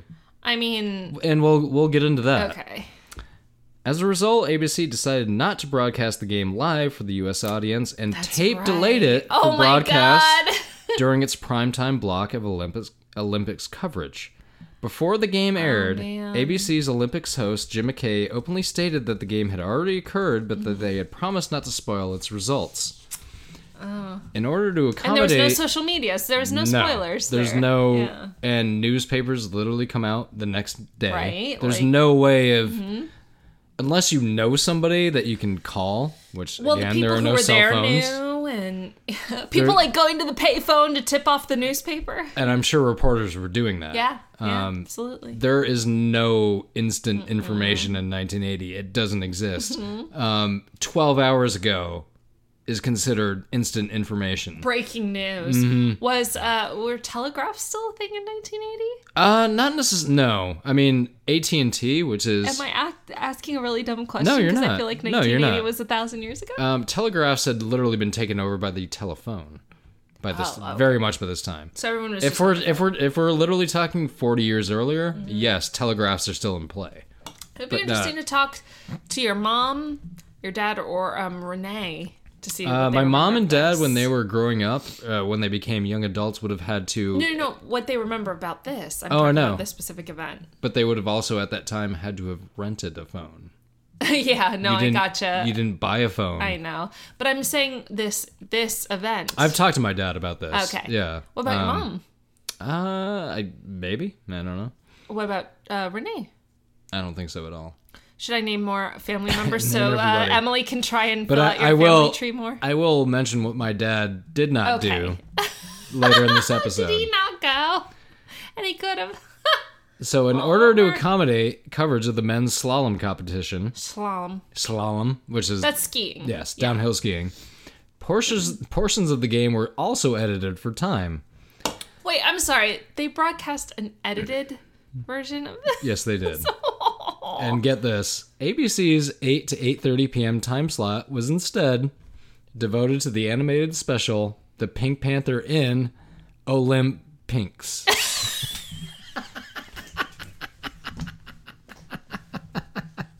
Oh my god. This is how little America thinks of hockey. This is 1980, folks. And yes, and you literally have 6 sports going on and now in the Winter Olympics, there must be 20. Yes. Well, I mean, again, I think I mentioned this earlier. Extreme sports and action sports did not exist in 1980. Right, so like snowboarding. They were literally just starting. Mm-hmm. They were literally just starting by teenage kids in California. Kids in California. Watch the documentary. Dogtown. That thing. What is it? Dogtown and Z-Boys. Dogtown and Z-Boys. That's right. It chronicles where skateboarding came from. It's narrated by Sean Penn, and it is a fantastic documentary. Just like, I think we watched it together. Just like street art has spawned a lot of amazing art. Street sports have street art grew out of spray painting things on trains. A graffiti, basically, yeah. And the whole Bisquate and all that spray painting things on trains at that time was a huge thing if you could do it right, because the train was going to travel. So people would see your art like all over the country. But anyway, so the Pink Panther in Olympics. That's so sad. Is what people are watching at 8 o'clock at night, waiting for the game to come on. Like this game that will be known for decades. Which is the most significant sporting event in American history, period. Wow. I don't think that's going too far out of range to say that. I mean, well, okay, it's up. It's definitely up there. I'm thinking like It is because the it's Thrilla and Manila. It and is stuff because was it's a. hugely. It is because you're impactful. talking about a national team. You're not talking about an the. individual. You're not talking about the New York Rangers going against the Montreal Canadiens. Those are individual clubs. We are talking about the United States. All of those players are wearing that crest on their jersey, at a very nationalistic time. I gotcha. playing against the Soviet Union, which at this time kind of has the upper hand. I mean, More than kinda. you cannot repeat the political, and Zeitgeist. you can't today. I mean, you really couldn't. Because if our ice hockey team was to play Iraq, we would fucking destroy them. Well, I mean, in all fairness, they don't have a ton of ice to work with. Exactly. But that's what I'm saying. Like, you can't recreate these conditions today. You just We should can't. probably keep going. Look at how far in we are. I know. Oh my god, this is the eternal episode that won't end. To this day, some who watch the game on television still believe that it was live and not tape delayed, Aw. which was a very common practice for all sporting events at the time. They still do that. The other huge tape delayed game that people think they saw live was the 1979 men's college basketball Final Four between Indiana State and Michigan State, which featured Larry Bird and Magic Johnson Oh my god. in another famous example of a tape delayed classic game. They still do that for the Olympics, I know, because of time differences. They do, but they'll tell you it's But tape they delayed. also open up other channels like, oh, this is Olympics Channel 2, Yeah, and so we'll show if it you want live. to watch it at 3 o'clock in the morning, you can. Live, you can pay an extra $5 and see it. Yeah. But at this time, The technology wasn't even there. At this time, they were like, they sent crews out to tape all the events. Like, okay, this is the schedule for these events that we're going to broadcast live. Everyone in was just quotations. lucky there was videotape at the time. Well, I mean, we're talking 1980. I mean, TV and film No, had I come know, a long way. but you watch video from back then, and it's it just looks- like, I watched the game I watched this game. okay, the whole game? Yes. Aw, Yes. that's super cute. And I watched the gold medal. Well, we'll get there. Oh, okay. We'll get there. Yeah, no spoiler alerts. This was 40 years ago. Exactly. Play-by-play commentator and commentator who Marv we've... Albert, right? No? Al Michaels, Al Michaels, that's right. Is he the... who we have mentioned boomer? before. Yes, who we mentioned before Okay, boomer. in our World Series earthquake episode. That's right. He's just... He's in everything. He does everything. He's in everything. Oh my god, Al Michaels is like Jesus, but not really. And Al Michaels is a big time hockey fan. He's a huge hockey fan. Really? Yes. I'm not sure I would have known that. I read his biography a couple of years ago, and he's a also huge hockey fan. Simultaneously seems like he's 50 and 25,000 years old. I think 25,000 might be more accurate. I think Is he like 50 80 or something? He's got to be 80 at this. I would think He dyes his hair, right? Yes, he's 70. Poorly. He's 70 something Aw. at the very least at this point. Hey Siri. How old is Al Michaels? Al Michaels is 75 years old. Oh, so he's younger than my dad. 75, I was going to put him okay. right on par. But, So but basically the he was same born age in as your dad. 1945. That's very close to your dad. Yep, my dad was born in 41. Oh. I'm not sure I knew your dad was that old. My dad's going to be 80 Oh my god. next year. Yes. Well, that is a testament to Omer because he does not He seem does like not. he's 80. If you met my dad, you would think he was 60 something, which would be a compliment to 70? somebody who's I would 79. say 70. I would say 70. Trying to give a him a- spry 70. Trying to give him a break. He's a here. spry 70. So again, He doesn't know what a podcast is. This is he fine. doesn't. He doesn't. So play-by-play commentator Al Michaels opened the broadcast in the lead up to in the lead up to puck drop, where he noted, quote, "I'm sure there are many people in this building that don't know the difference between a blue line and a clothesline. It's irrelevant. It doesn't matter." Meaning He was 35 at the time. people realized that. meaning people are there for the game. Yep. The They don't get the nuance. understanding of hockey is probably very foreign to most of them, but they do know this: the more goals you score, you win. That's what Just they realized understand.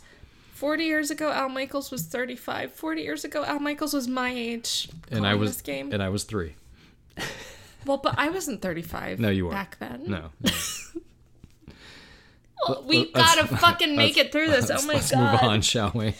Holy shit. With a capacity crowd of 8,500, including standing room tickets, which my dad apparently had one Oh no. and just didn't go to the game. That's such a your dad thing to do. Well, because as he's explained to me, he was like, they weren't gonna win. He was like, Oh my god. Does he still have the ticket?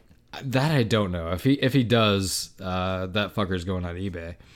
No, ask him to leave it to you in the will. That's Actually, yeah, I sounded sad saying that, but yes, I would not put that ticket on eBay. No. I would hang on to it. Absolutely. That's a great memento. But that is such, can I say, that's such a you thing to say. What? Like, there are times when you remind me of your mom, and there are times when you remind me of your dad. There's a lot more times when you remind me of your dad, and that's one of them. He didn't go to this, like, literal historic event because he was like, yeah, he's not gonna I was win. like, whatever.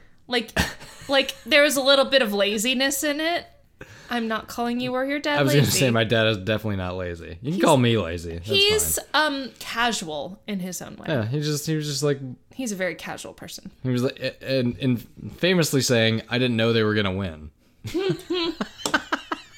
Like Nobody he did. said that to me. Over. I was like, that's kind of why you go to the game, to find out. But he was just like, but anyway, But that does go to show you sort of it's my the dad. mindset of a lot of people. I'm sure It's he was the only he was not person. the only one, and it's Yeah. completely my dad. He's just like, whatever, fuck it. And I bet Yeah. he doesn't regret that he didn't go either. He might. I don't know. I've never asked him that question specifically, but Your dad does not strike me as someone who regrets much. nah. Yeah. So the Olympic Fieldhouse was packed. The home crowd waved U.S. flags and sang patriotic songs such as God Bless America. Oh God, I hate that song.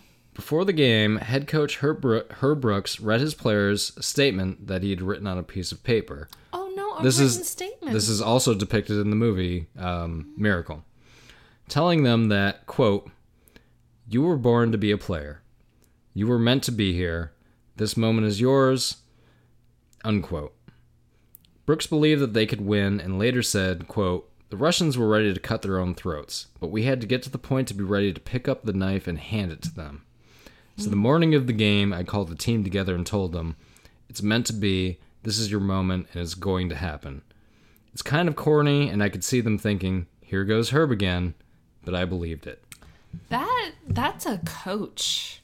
Oh, it's That's a fucking coach. Kurt Russell nailed that performance. He really did. Having been, I've never played on a professional level, obviously, but having seen his performance in that movie, I'm like, that's a hockey coach. I'm like, oh, you got hurt. You want some milk and cookies? Fuck off. This is not a sport for. That's how and I'm sure it's still the mentality of the game. Like, this is not a sport for, I don't want to say weak-minded because that's unfair. It's not a sport for people who don't know what's coming.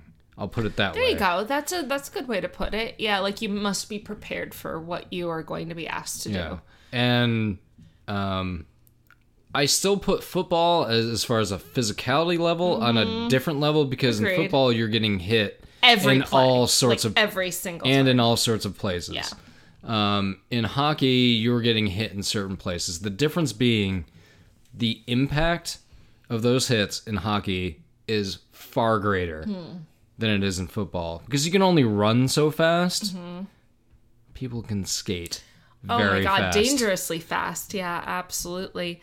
But just I feel like Herb Brooks was playing on some sort of like a meta level that Oh, he was on a mental level that no one else was. he was playing a different game than everybody else It was like he was a chess master thinking 12 steps ahead. That's exactly what he was. He's like, He was immediately thinking, even before he got the head coaching job, how do we beat the Soviets? That was his whole he wasn't, mindset. and that's the thing is that's what differentiates someone between, he did a good job and this is a legend, and the tricky part of it is that there's a trade-off between those two, right?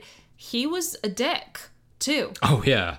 He was a major dick. I would not want to have played Under the Sky. And that's he would have drove me nuts, and that was his whole goal. You know, and it's so I funny. would have wanted to fucking kill him. Yep. And that's exactly what. And you know what he was thinking was, that's what they need. Well, you even said they need a common enemy, basically, right?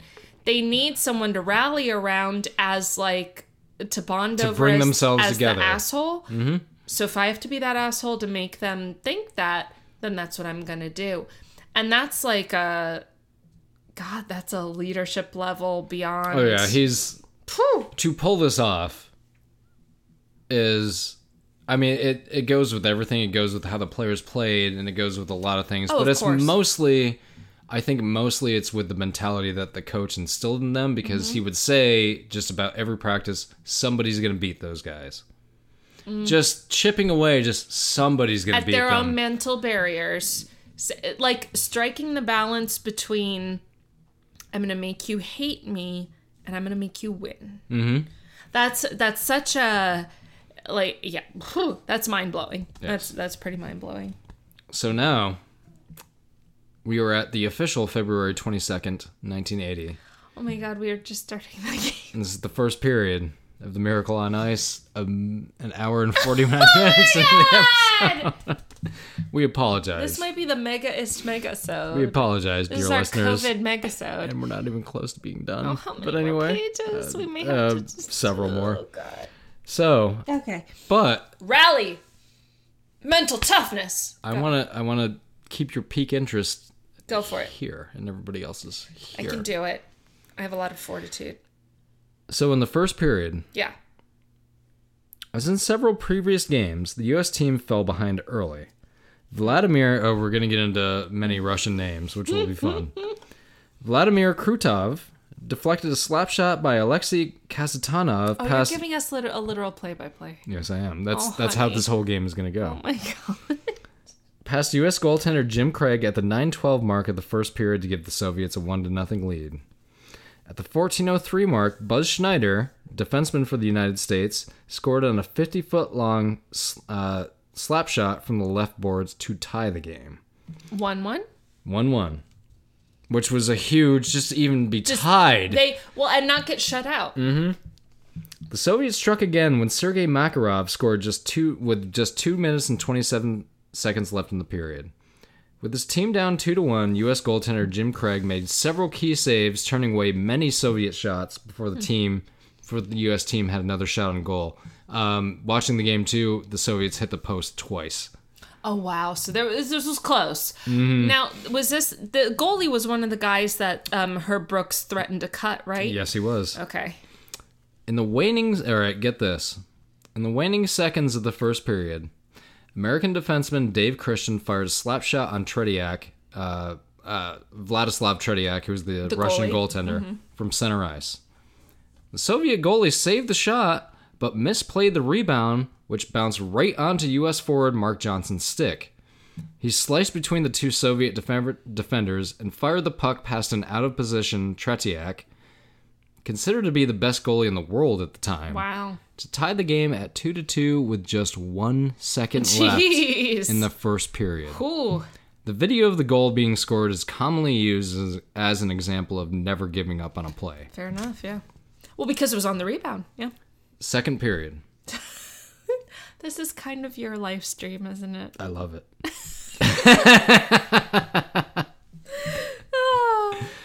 Soviet head coach Viktor Tikhonov replaced starting goalie Vladislav Tretiak with backup goaltender Vladimir Mishkin immediately after Johnson's tying goal, a move that shocked players on both teams. Wait, so can I summarize? They swapped out the goalies. They did. Okay. And it shocked This them. guy swapped out widely regarded the best goaltender in the world. Why? Well, nobody really knows, but let's get into that just for a tad. Tikhonov later identified this as the quote-unquote turning point of the game and called it quote-unquote the biggest mistake of my career. Wait, who's the coaches? The coach's yes, it was the coach's mistake. This is a coach's game to win or lose, huh? Years later, when forward Mark Johnson asked Soviet forward Vyacheslav Fetisov at the time, teammates with the NHL's Detroit Red Wings about Oh, the hey, move. Zach. Yes, Speaking hello, of Zach, he's getting a lot of shout-outs. He knows who Fetisov is. Yeah. Fetisov responded with, quote-unquote, Coach Crazy. Oh, it's just like, Meaning, because like, whatever. I don't fucking know what he was thinking. That's so interesting. I believe Fetisov was on their... He was at least on one of their Stanley Cup winning teams in, I think, 97 or 98. He might have been on both. So he had some glory in his days, but... And this is 18 years earlier. So Yeah. he was... But I'm pretty sure he won a cup with the Red Wings. Pretty sure.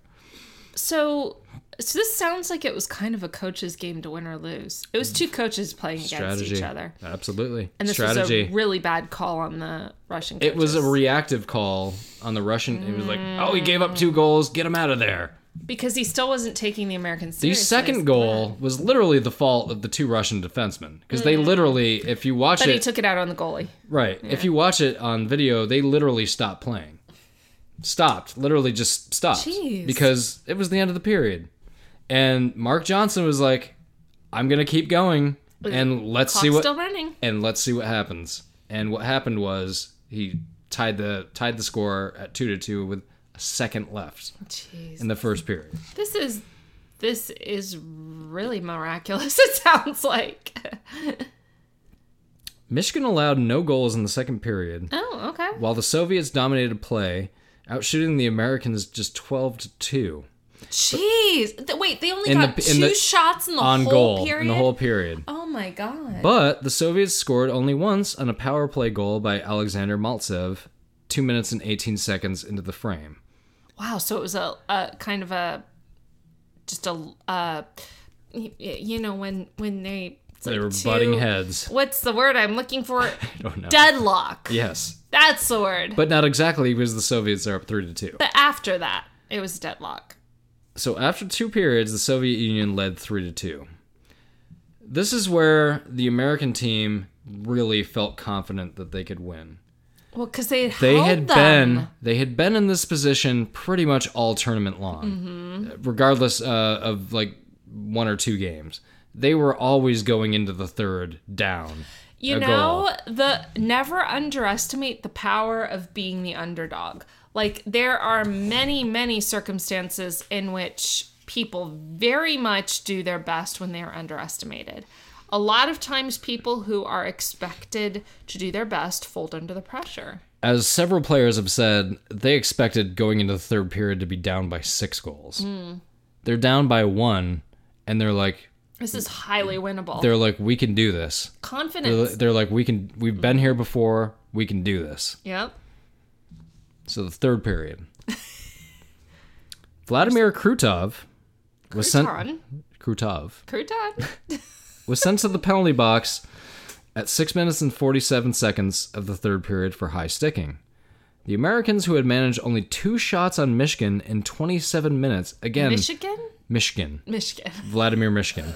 Sorry, I'm just figuring Michigan is... Those 2 shots came in the period previously. They still did not have a shot on goal in the third period 6 at minutes this point. in. Yes. So It's allergies. that granted them a power play and a rare offensive opportunity. Late in the... I'm not going to get into power play and Please don't. penalty kill. Please don't. Look, we're almost at 2 hours. You can Please look that up on your own. Do your homework. God. Basically, a power Just play over. means you have one more player than the opposing team Yep, does. yep. And penalty kill, just the opposite.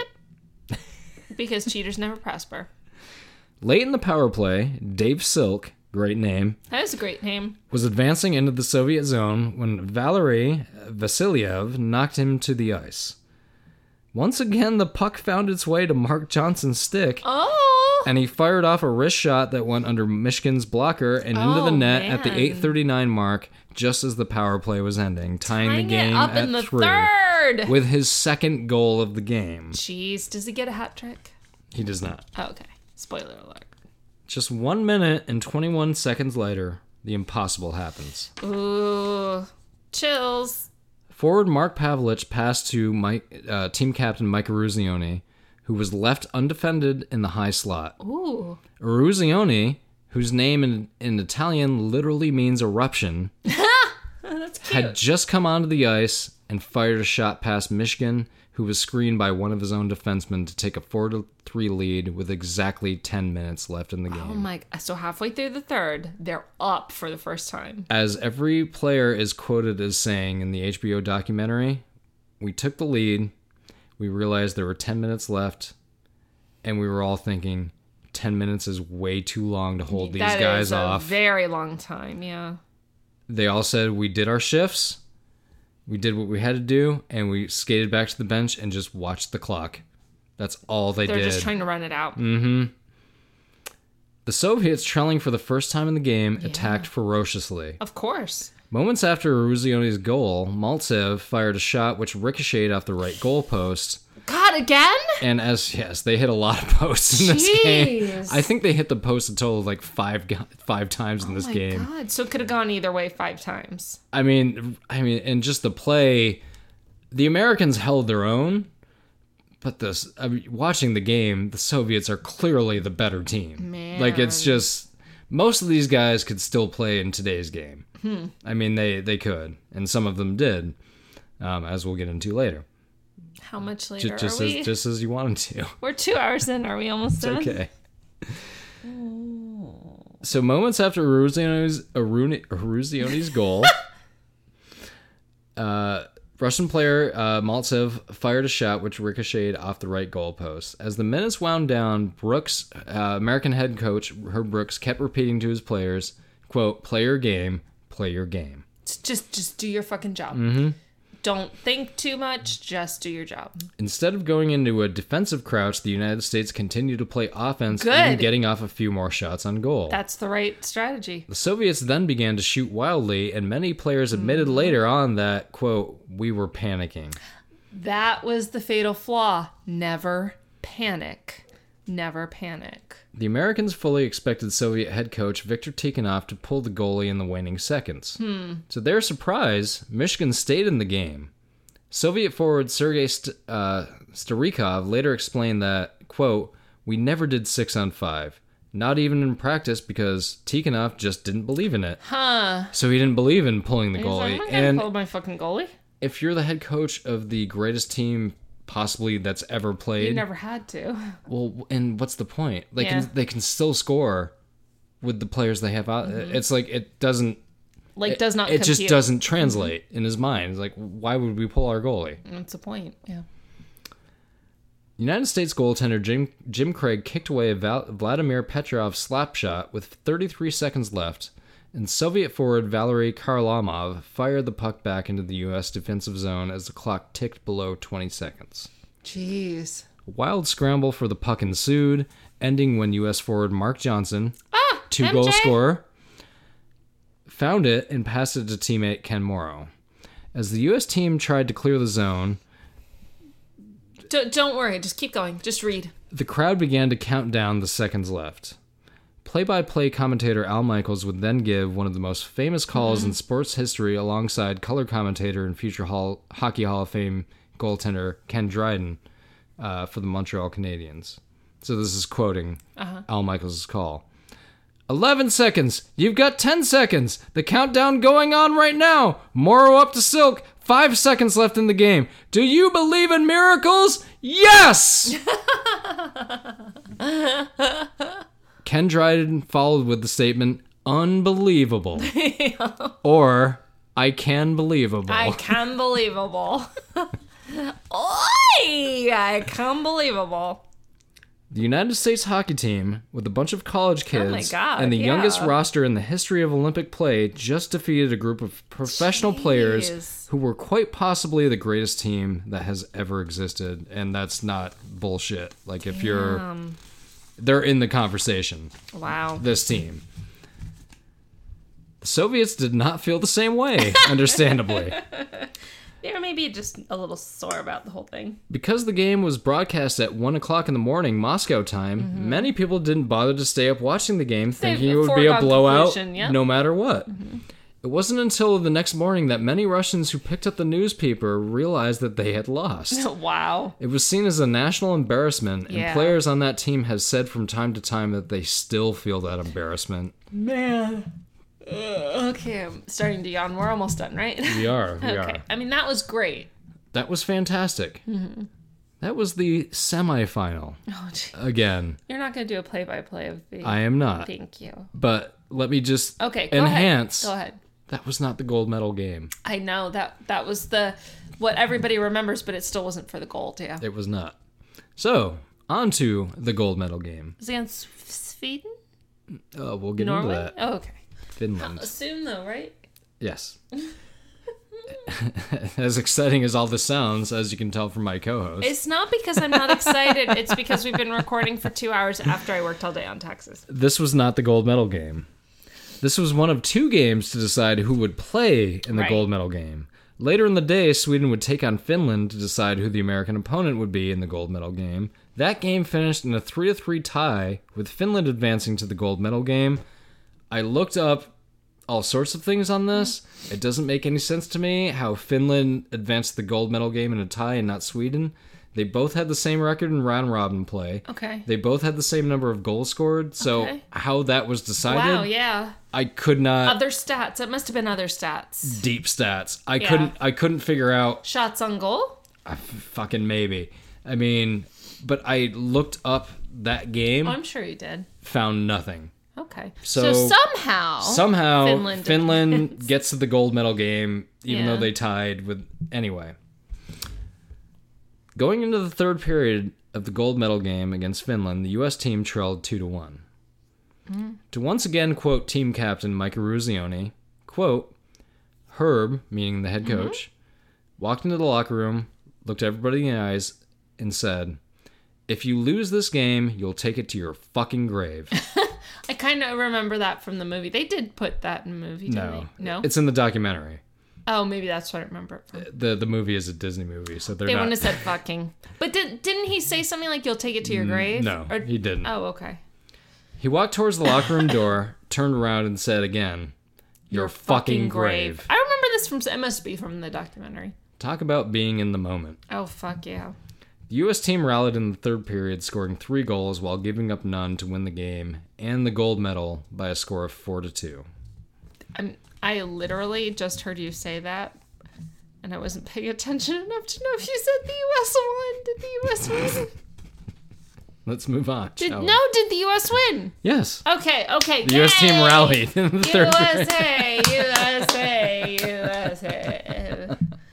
Let's move on. It's also the last time they've won the gold medal in hockey. Oh, well. The aftermath. So just a few hours after the game, the closing ceremonies of the 13th Winter Olympiad were to begin. Huh. The American team in their fresh-looking Smurf blue sweats It was the 80s. were to receive the gold medal on a podium on center ice. Team captain Mike Eruzione would be presented with the gold medal, while the USSR received the silver medal and Sweden received the bronze. The details behind who got what is too boring to get into, care. so we're just going to leave it at that. Never mind that Finland was second, Yeah, basically, yes. but okay, whatever. It doesn't make sense to me either. Okay. So we're just going to leave it at that. Yep. If you want to do your own research.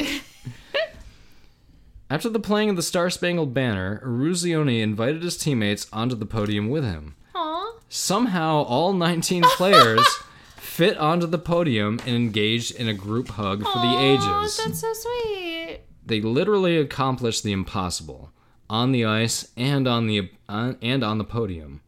The gold medal victory injected a sense of American pride, and that feeling that began in Lake Placid, New York, on February 22nd, 1980, still resonates in America today. It is quite literally a story on par with David versus Goliath. Many players on both teams would later have careers in the NHL. This victory is seen as the moment when the world stage took American hockey seriously. Speaking of the current generation of American hockey players, I bring you yet another quote from Mike Eruzione. Quote, "We may have opened the door for the next wave of guys, but they kicked it down." At the time in 1980, the NHL consisted of roughly 5% American-born players. In the modern era, American-born players consist of roughly 33% of the makeup of the league. The ripple effect of this victory simply cannot be overstated. Fun fact, Herb Brooks was the last player cut from the 1960 U.S. national team roster that would go on to win the gold medal at the Winter Olympic Games in Squaw Valley, California. They are still the only team to go through the tournament undefeated. Remember, Wow. the 1980 U.S. team had 1 tie. Herb Brooks tragically also died in a car accident right before the movie Miracle came out. Oh, what year? 2004. Like a couple months before. And that, my friends, is the long Oh, wow. story of the Miracle on Ice, and Rachel is still awake. I am still awake. I am. It's not because that wasn't a great topic. I especially like, because I know that that's a topic that you're very familiar with. I especially enjoyed your writing. That was mostly all me, by the way. There was very little Copy Wikipedia. and paste. Yes, very little of that. I mean, I remember all of that growing up, just as the main stuff I looked up were just the details, like dates, final scores, things like that. And I can say, having played on that ice a couple of times and having been in that locker room a couple of times, because all these people sent notes and letters to the players before the game against the Soviets saying, beat those commie bastards. Right, sure. Mm-hmm. Those were all, a lot of them were framed Oh, wow. in the locker room. Wow. You know, where I've seen them.